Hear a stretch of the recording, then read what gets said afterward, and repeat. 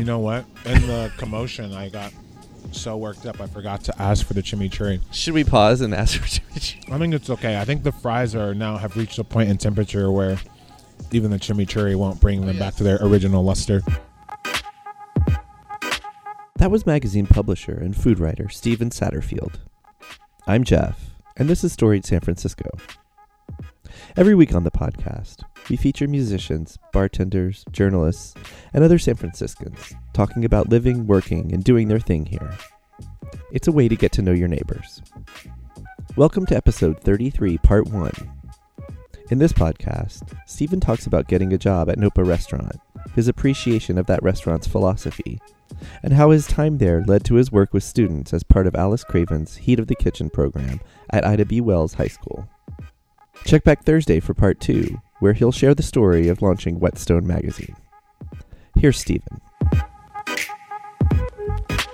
So, we're on Divisadero right now, which for my time in San Francisco is basically ground zero. I lived in this neighborhood and worked in this neighborhood for the majority of my time here. So from 2010 to 2015, before I moved to the East Bay, but 5 very full and active years within a 4-block radius of where we are, my home and my place of employment, Nopa Restaurant. So the story with Nopa and the community, I guess, is that Nopa is sort of on the verge of becoming an institutional restaurant in San Francisco for people who love eating and gathering. There have been many other restaurants that have opened since Nopa did, probably 12 or 13, or I don't even know how many years ago, but over a decade. Yeah. So they're definitely not like the newest restaurant in town anymore, but an enduring restaurant that still has managed to maintain high levels, high standards in service and in the execution of the food. And the part that I was most drawn to was just the community ethos, the vibe of the restaurant. And that was not really well known, my first visit there as a diner, but I had a really kind of more conventional experience there where I had dinner and I was like really moved by the scale of the restaurant. It's a huge place, and yet they had managed to, like I said, keep really high standards around the bar and the wine list and all the food that was coming out of the kitchen. So I went back the next week and was just kind of like, hey, this is a really impressive operation. Maybe you guys will hire me to like be a busboy here. Did they do the whole table for one? And you're like, no. I'm just here to talk. I came in during the day. Okay. Which is a pro move. I mean, people don't exactly apply for jobs in restaurants anymore. It's sort of a problem. But if you are going to apply for a job at a restaurant, you're certainly improving your chances if you do so during the day. Right. Once the doors are open, people get really cranky about folks who are coming in looking for employment. Once it's like a secret handshake, right. You've just outed yourself like you don't know the secret handshake. Right. So don't do that. But so I went during the day and I ended up meeting the sommelier who I had met as a diner. Mm-hmm. Sent him my resume, and after looking over it, shared it with the owners of Nopa, and they said, we want to meet you for an interview.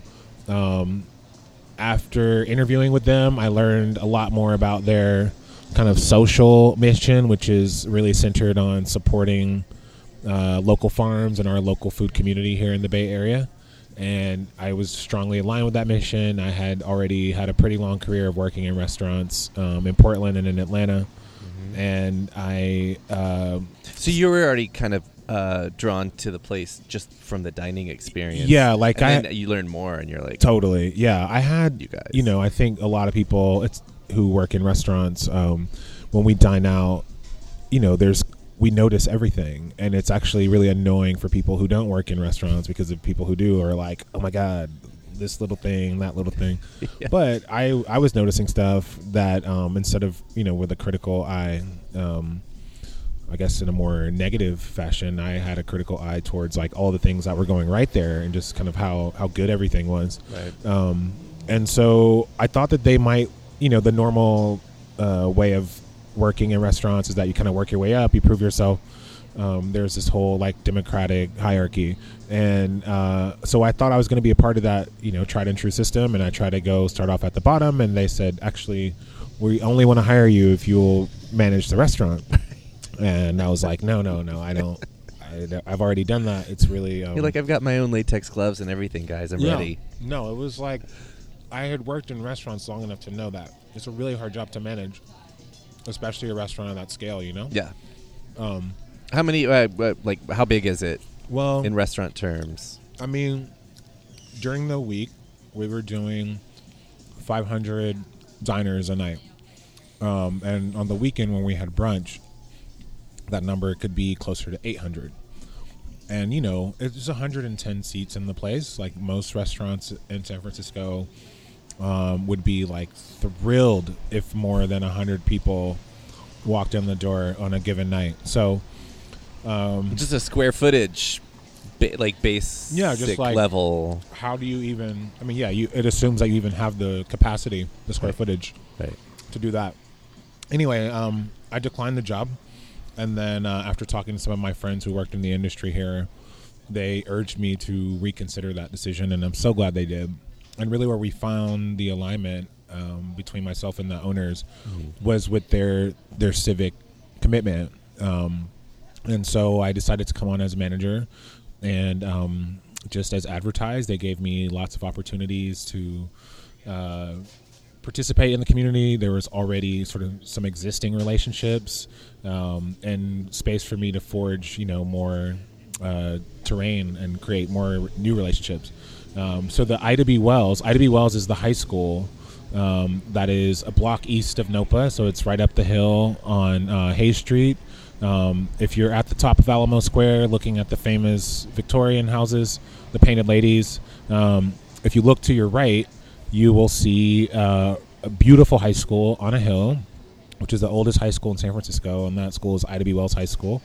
Also, if you're doing beta breakers for any reason. Right, of course. Which maybe it still happens right about the time you're starting to feel buzzed. Yeah. That big building on the left is Ida B. Wells. You know what? Maybe that's, especially for a San Francisco-centric podcast. We got to cast a wide net here. I think we hit a lot of people. Yeah. So, yeah, that, I've always been kind of taken by that high school as a pretty low barrier to entry for civic engagement. The student population there is mainly black and brown students who are just there to get their GED. So it's not a conventional high school. It's a bit of a last resort high school for the students who are there. So, you're talking about a population that's probably age 15 to 19 with a whole host of complicated situations, coming from their home life. Mm-hmm. And so for a while, for a couple decades, I think actually there's a school garden there that was being managed by another community nonprofit.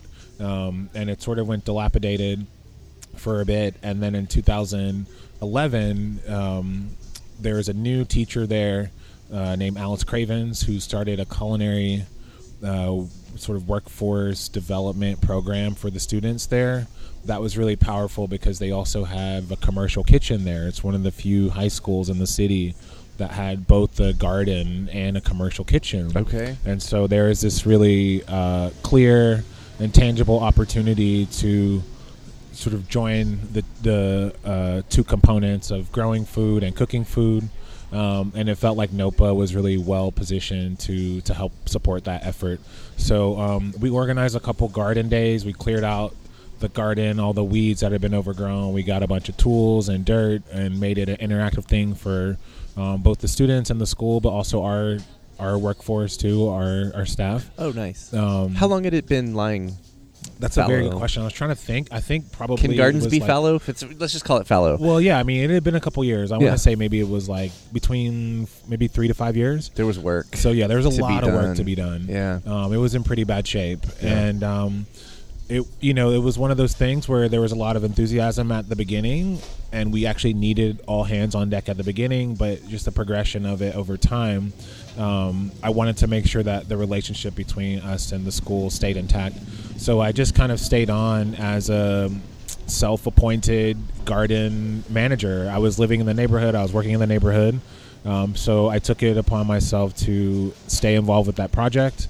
And I mean, in some ways, at least with my relationship with Alice, I'm still tangentially supporting the growth of their program, although now it's pretty well integrated into the curriculum. Oh, nice. So it doesn't require the same kind of management or oversight on a community level. Right. And now the program Heat of the Kitchen is looking at other ways that they can actually expand their footprint in the city of San Francisco. I think the program, or I guess my relationship to it now, is really more about a personal relationship that I have with Alice Cravens, who runs the program. Mm-hmm.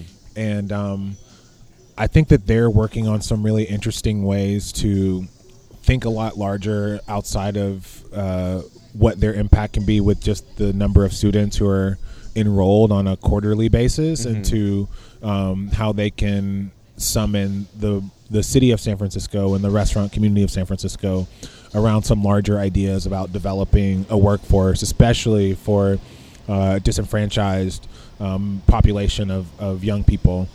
So, I mean, without going into too much detail about what they're working on, I can just say that there is an organic and exciting evolution around the project that Alice is working on. Awesome. Which I'm supporting her work, but it's more in a tangential, supportive advisory role. There's always a super tangible way for people to be involved in the project. Mm-hmm. And you can always contact Alice at Ida B. Wells High School and say, I want to volunteer in the garden. There's always an opportunity to pull weeds, to replant. There's always stuff to be done in the garden. Mm-hmm. And that was really what I found so appealing, is that it's highly therapeutic. Mm-hmm. Like any state that you enter the garden with, you will always exit in a more relaxed state. Like you can't help it. Yep. And I think in terms of that therapy and the need that so many of us have, especially in San Francisco, in urban places where we feel so detached from our community, and from nature, exactly. So playing in the dirt is a really powerful way to reconnect, and a sense of pride. Like when you go by a school or you go by a community space, you can't help but tell your friends or whoever you're with, like, hey, I planted this kale or whatever in this garden, and it just makes you feel a lot more grounded, I think. Yeah. And so those opportunities, both at Ida B. Wells, but I think probably at community gardens all over the city, are widely available to us.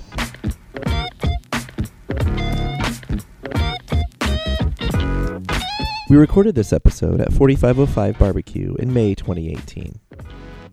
Music for the podcast is by Otis McDonald, a.k.a. Joe Bigale.